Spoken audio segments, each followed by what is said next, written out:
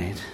Now please, as you get your handouts and you see that we're looking at covering 3 chapters this morning, don't panic and call Mom and cancel lunch. We do have a lot to cover this morning, but I think God will give grace as we move through these chapters on the flood.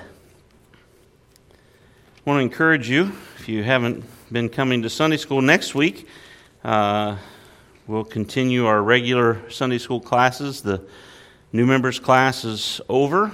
I'll be going through the book of Mark. So if you want to start reading Mark, we've been going through it together. Been working, had been doing some, just going through a passage together, helping you learn how to read your Bible better. And I have learned from the folks in our class, and we've learned together more about the Gospel of Mark. And so we're going to pick that back up. I think we were in around Mark chapter 6. I'll probably take next week and just give you kind of an overview of those first few chapters, and we'll begin looking at that again for my Sunday school class. So I can remember as a very young man, back in the 70s, the automakers were concerned that their cars were getting good and running so long that people weren't buying them, and so they had something called planned obsolescence. And so the steel in the cars wasn't that great, and it began to rust out over time, and that turned out to be a really bad decision to make. But what they also began to learn is, like, if you upgrade the model, get the newer model with newer features and things that the previous model didn't have, and change the looks a little bit and make it look cooler, then people want to upgrade. And then that thought pattern continues. I mean, we talk about software. I was a programmer in my past life, and we would have new versions of software that would come out that had new features, and nowadays there's games that come out and they have upgrades and new missions and different things like that. And then I'm always amazed with our phones, right? Currently, there's running a commercial for a new iPhone, and the only thing new about it is it's yellow. Okay? But apparently that sells iPhones, okay? So we have this thing of new releases, new phone releases that have new features, and this is something that's been going on for quite some time in the world. But as we have looked at the book of Genesis, so far we've looked at what I'm calling Earth 1.0. And Earth 1.0 was the first version. And in Genesis 1, after God created Earth 1.0, we read this: "And God saw everything that He had made, and behold, it was very good." But after Adam and Eve's rebellion, after Cain's murder of Abel, after Cain and Seth began to multiply, after the rebellion of the angelic watchers, after all the violence perpetrated by the Nephilim and humanity, we read this very sad commentary on the state of earth in Genesis chapter 6, verse 11 and 12. Genesis 6, 11 and 12. "Now the earth was corrupt in God's sight, and the earth was filled with violence. And God saw the earth, and instead of being very good, behold, it was corrupt. For all flesh had corrupted their way on the earth." God's good creation had been corrupted by humanity. Earth needs to be rebooted, as we used to say in the programming world. Or better yet, Earth needs an upgrade to version 2.0.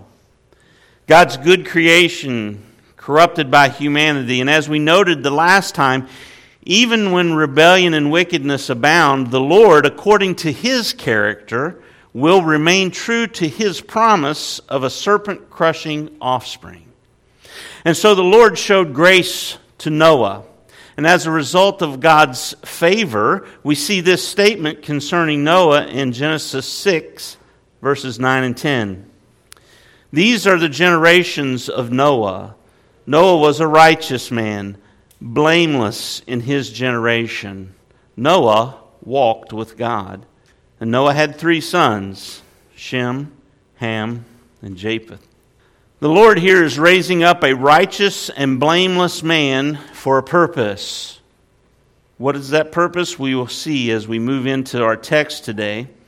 But the Lord is going to blot out the earth and its inhabitants. We picked that up from the previous verses that we looked at last week. The Lord determined that He was going to blot out the earth and its inhabitants. But as we will see, God is determined to preserve life through judgment by the obedience and intercession of one righteous man. So let's pick up in Genesis 6:13. If you go ahead and turn the slide to the outline there. There we go. Genesis 6, we're going to read portions for time's sake this morning. We're going to read portions of Genesis 6 through 9:17. So 6:13. And God said to Noah, I have determined to make an end of all flesh, for the earth is filled with violence through them. Behold, I will destroy them with the earth. Make yourself an ark of gopher wood. Make rooms in the ark and cover it inside and out with pitch. Skip down to verse 17 after he gives the instructions on how to build the ark. For behold, I will bring a flood of waters upon the earth to destroy all flesh in which is the breath of life under heaven. Everything that is on the earth shall die. But I will establish my covenant with you. And you shall come into the ark, you and your sons, your wife and your sons' wives with you. And of every living thing of all flesh you shall bring 2 of every sort into the ark and keep them alive with you. They shall be male and female. And then it talks about how the birds and the animals and creeping things are brought and the food is to be brought in. And we see verse 22. Noah did this. He did all that God commanded him. So we have a righteous, blameless, obedient servant. And as you read your Bibles, when you see those things, that should cue you into we're seeing a type of Christ. Okay? On to chapter 7.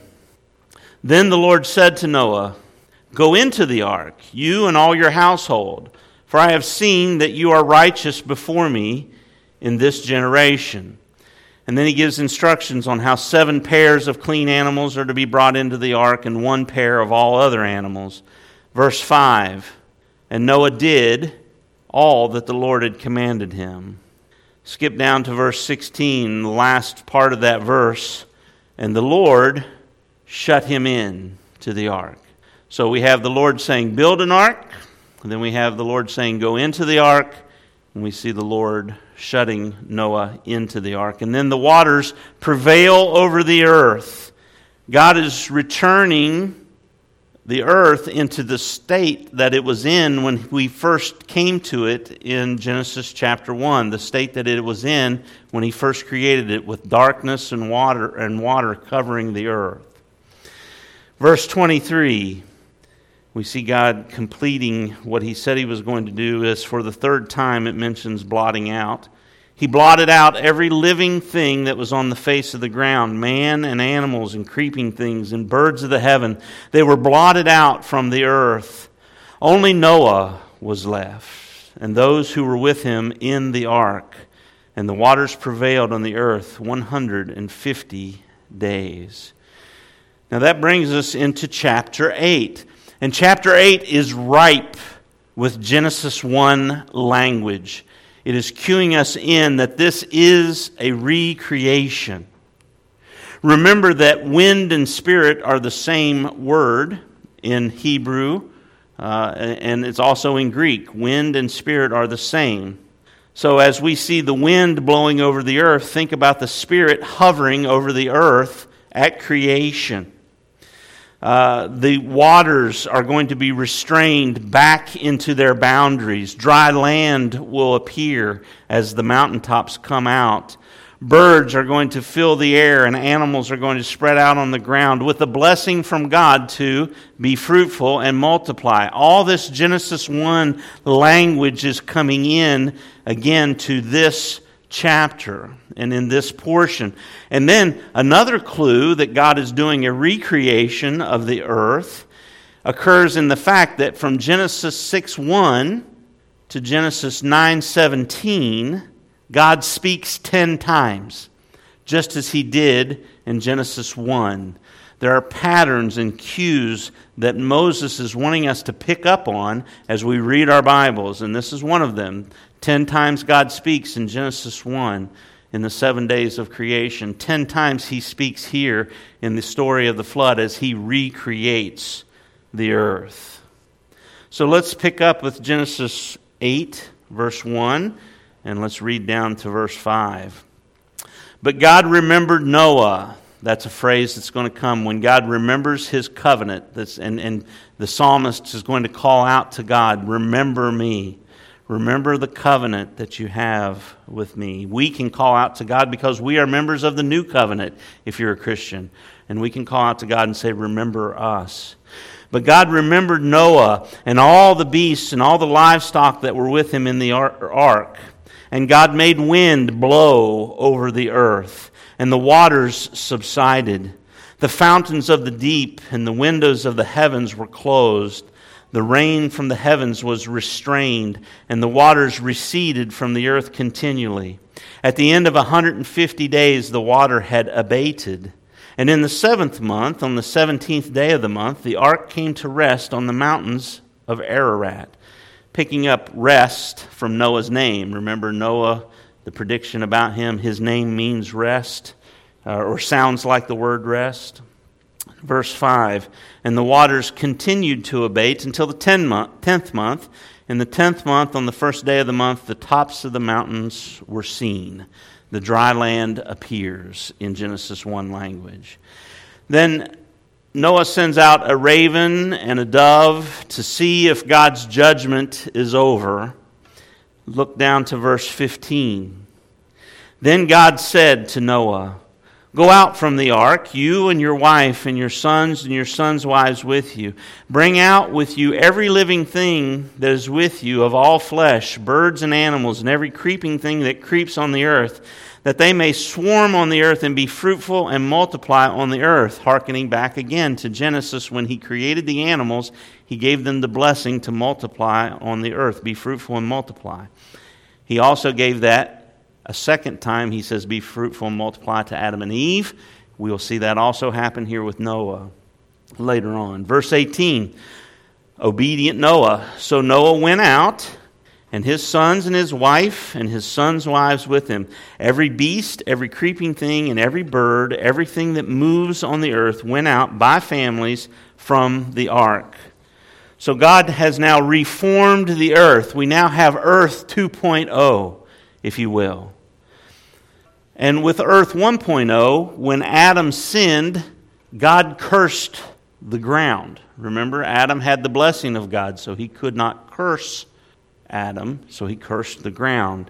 We read that in Genesis 3:17. And to Adam he said, because you have listened to the voice of your wife and have eaten of the tree which I commanded you, you shall not eat of it. Cursed is the ground because of you. In pain you shall eat of it all the days of your life. Now, we have that little background. Let's look at Noah's intercession and the Lord's response as God blesses and covenants with Noah. Noah's intercession. After Noah leaves the ark, he offers a sacrifice. And we could say that God's righteous servant, who had obeyed God at every command here, makes intercession for the world.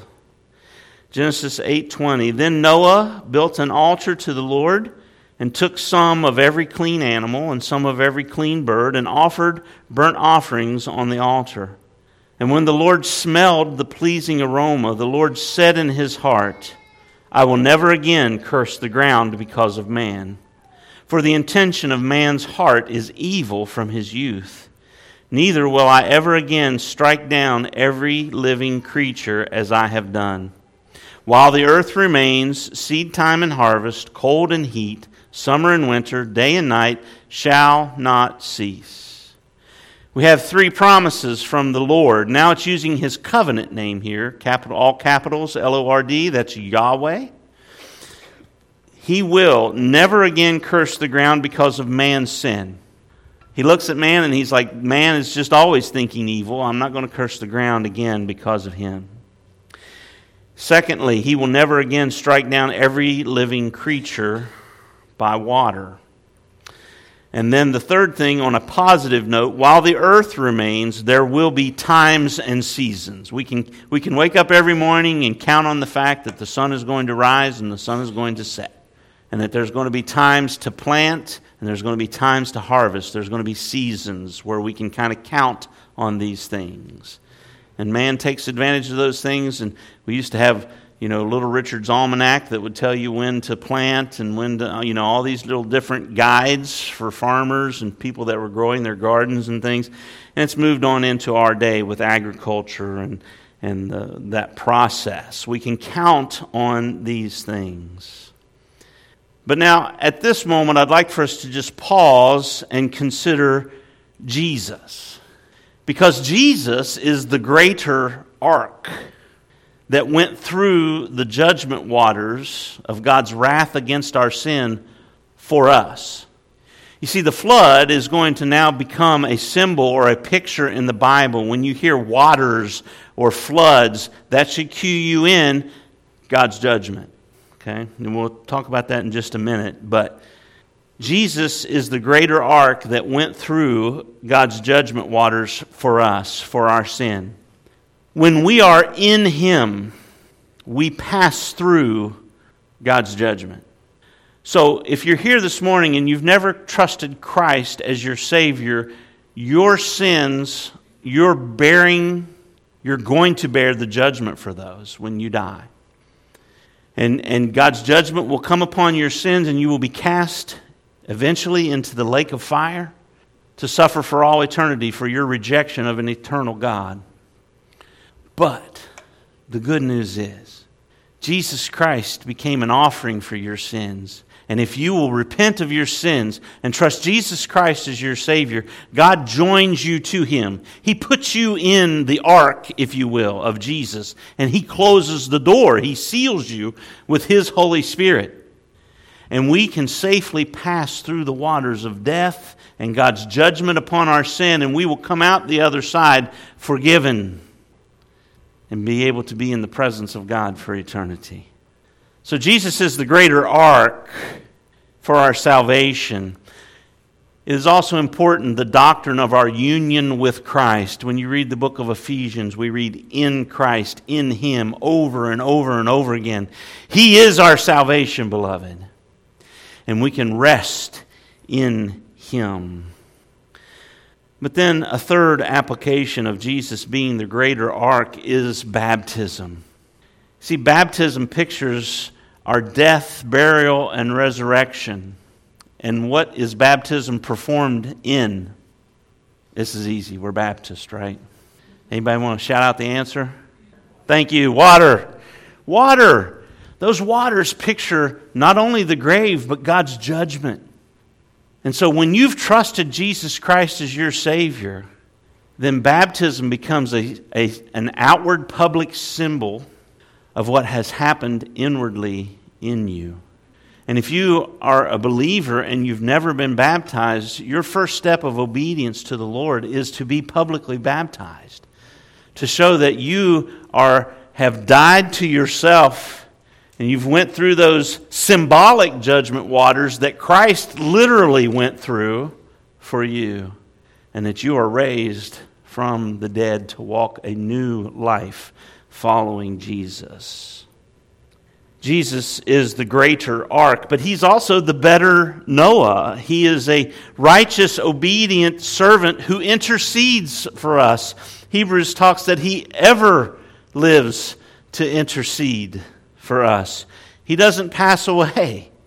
He's always alive, and so we always have an intercessor with God on our behalf. We need not ever fear God's judgment as Christians because of Christ's righteous obedience on our behalf. Thirdly, as we consider Jesus, I mentioned it briefly before, when reading your Bible by way of application, the flood is a symbol of God's judgment. The Egyptian armies are destroyed by the waters of the Red Sea. Egypt is left in decreation as well. They were left in darkness, right? Covered with waters. See the flood being used. Israel is now God's new creation coming out the other side. I'm going to stop there because we could just continue. But these are symbols that repeat themselves throughout the Bible. In Isaiah 8, the Assyrian armies are compared to floodwaters. They are bringing God's judgment upon the nation of Israel. Psalm 69 speaks of the cross. It's a messianic psalm, but the judgments are compared to floodwaters, waters coming upon the messianic figure in Psalm 69. And then Psalm 124 also uses it. There's others. We don't have time to mention them all, but when you read your Bibles, water and flood tend to be a symbol of God's judgment. When animals are destroyed in wars in the Bible, there are places where God says, I want you to go and I want you to conquer this place and I want you to destroy. Amalek comes to mind in the book of 1 Samuel. I want you to destroy all men, all women, all children, and all animals. It is a callback to the flood. And it symbolizes God's coming final judgment on the offspring of the serpent. Amalek had been a curse to Israel as it had came out of Egypt.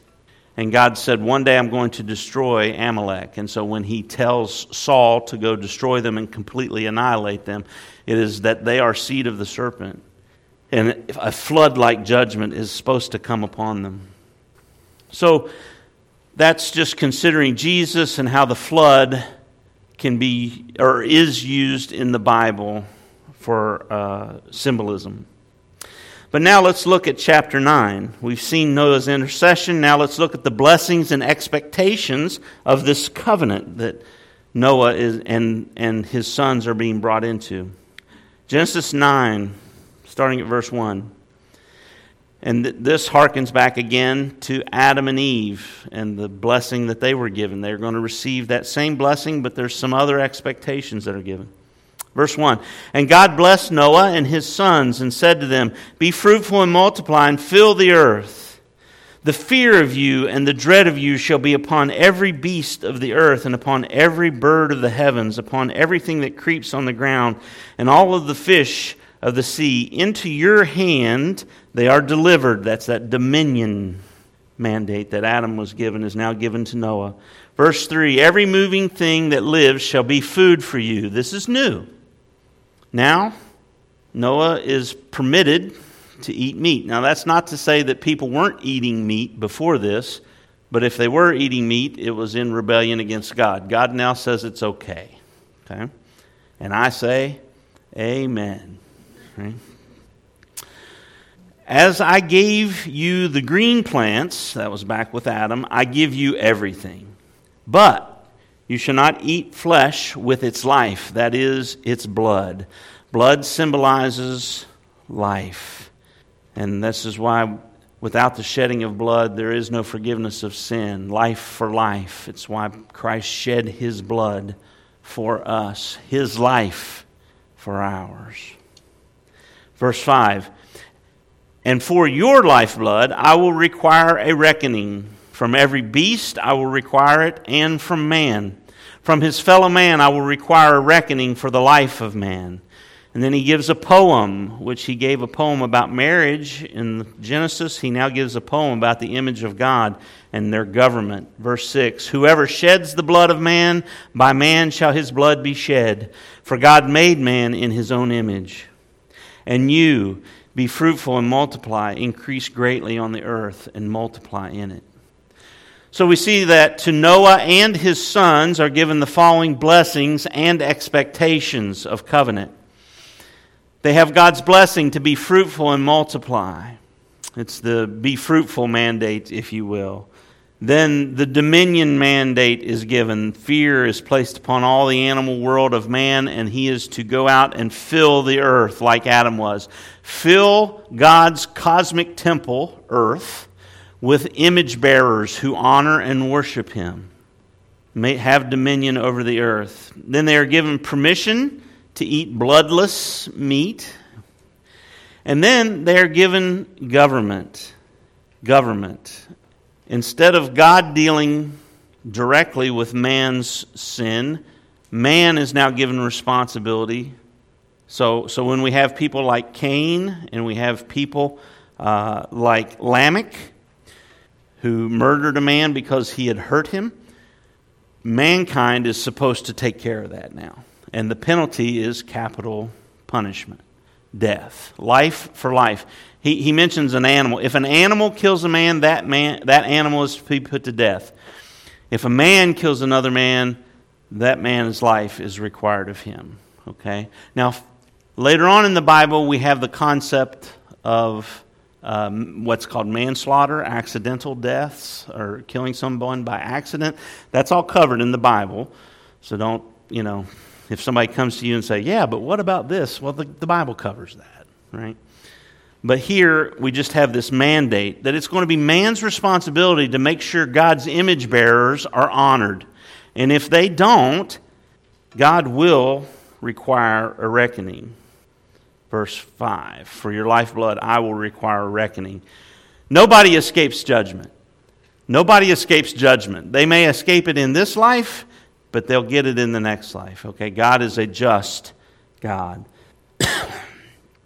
Even the injustice that was placed upon Christ was overturned in his resurrection. Amen? God is a just God. So, the government now has, mankind has government responsibilities for capital punishment because of the image of God in man. Every person is made in the image of God, and therefore they are worthy of honor and respect. And you need to remember that when you're interacting with other people who disagree with you on things. These people are made in God's image, and they are worthy of respect. Now, it's been said that government is given by God to promote good and punish evil. That's a principle that we see in Romans 13. Promote good and punish evil. Let's consider how well, in our context, the United States does in these categories that God has given us. God desires for heterosexual families to have children. The United States government promotes the killing of children in the womb through abortion. Our government promotes homosexual marriages that cannot produce children naturally or righteously. Our government promotes gender transitions for people, essentially sterilizing them and preventing them from ever being able to reproduce. Beloved, children are a blessing. I understand that there may be couples here or listening this morning who, for reasons known only to God, cannot have children. And I say to you, trust your God, lament your childlessness to him, but trust his steadfast love for you. Okay? Know that that's not a judgment of God upon you. That's just part of this fallen world. Okay? Childbirth was going to be difficult from Eve on. We see it throughout the Bible. But though our government fights against it, God desires for heterosexual families to have children. It's part of that be fruitful and multiply. Next, God desires justice in the form of capital punishment for murder. But and again, accidental murders, we have rulings in the Bible that moderate when a person should be put to death. But in cases of murder, the life of the murderer is to be taken because of the image of God in humans. Yet our government is becoming less and less willing to enact capital punishment for murder. The U.S. government is in rebellion to God in these areas. By no means are we a Christian nation. That being said, it's also been said that any form of government is better than no government.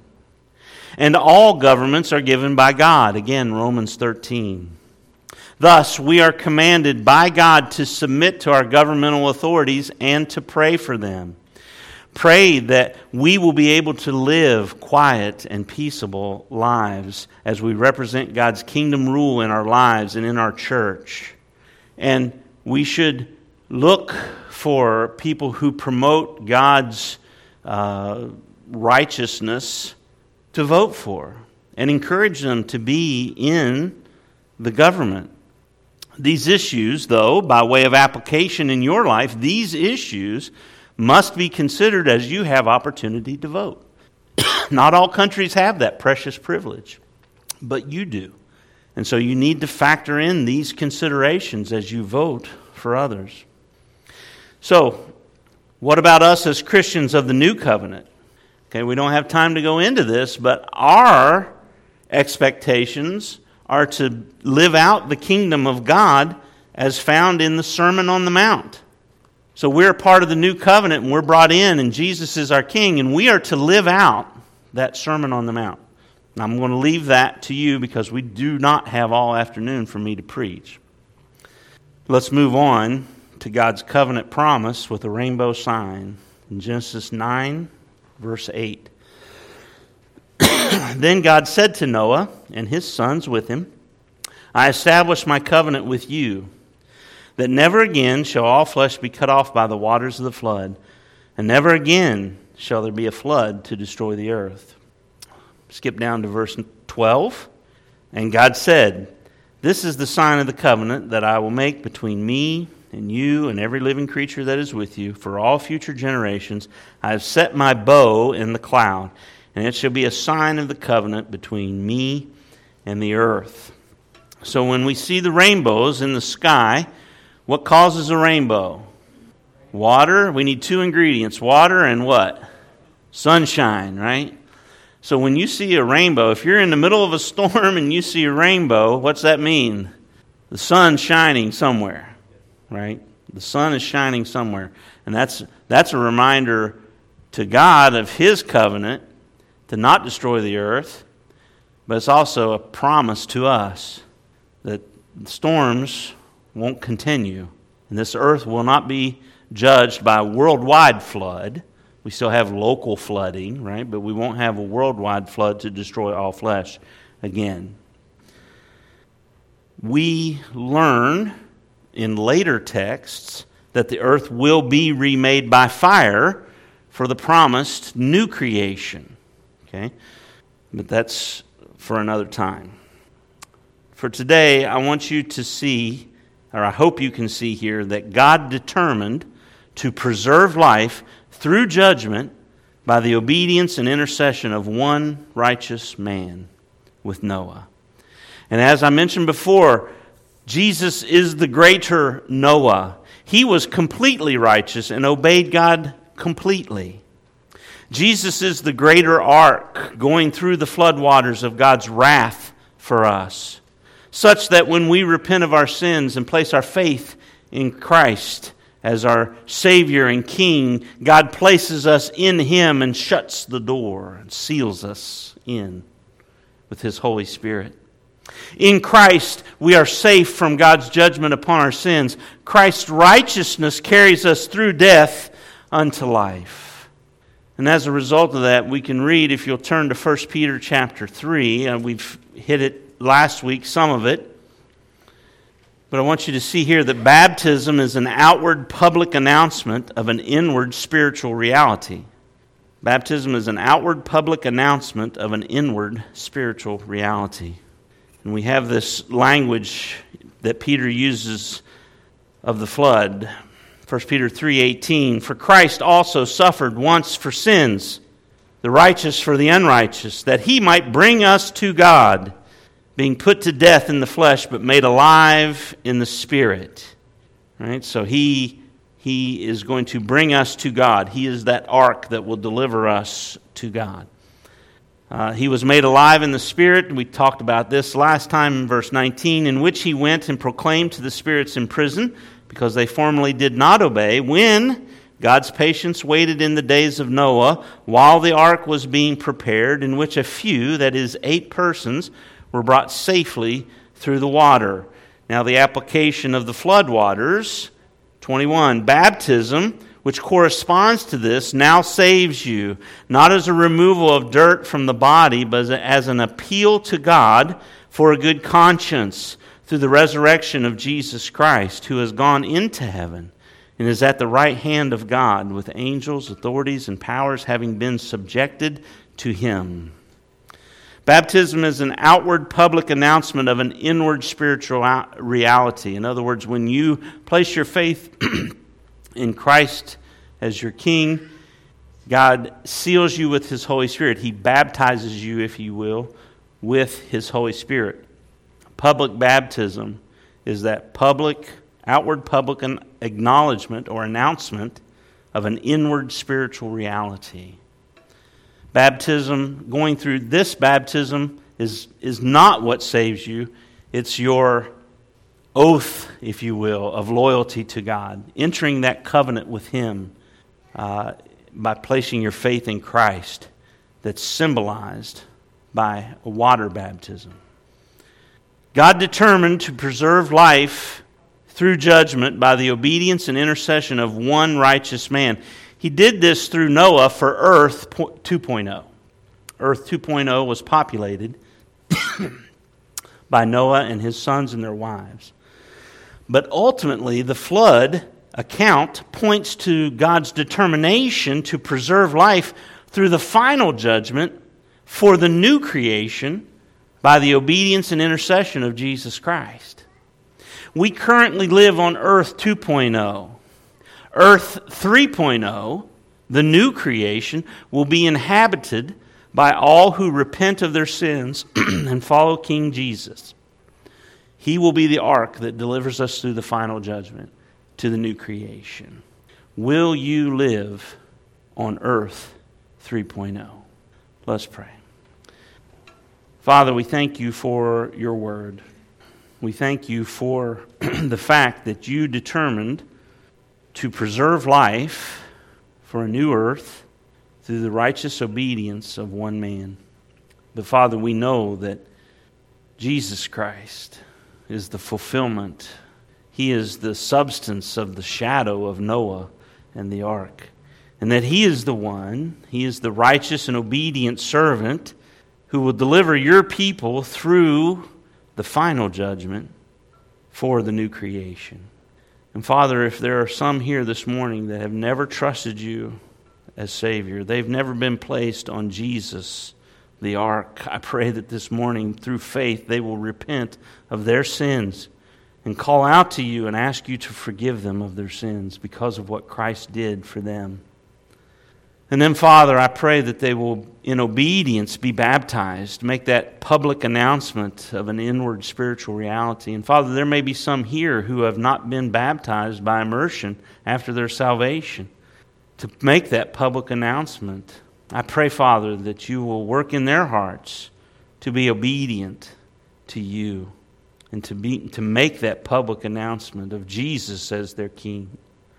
And then, Father, for those who are here this morning with me, who struggle in this life and wrestle with sin and with righteousness and being obedient to the expectations that you have of us, Father, I thank you that we can rest confident in our union with Christ, that it's His obedience that ultimately matters and that we obey from salvation, not for our salvation.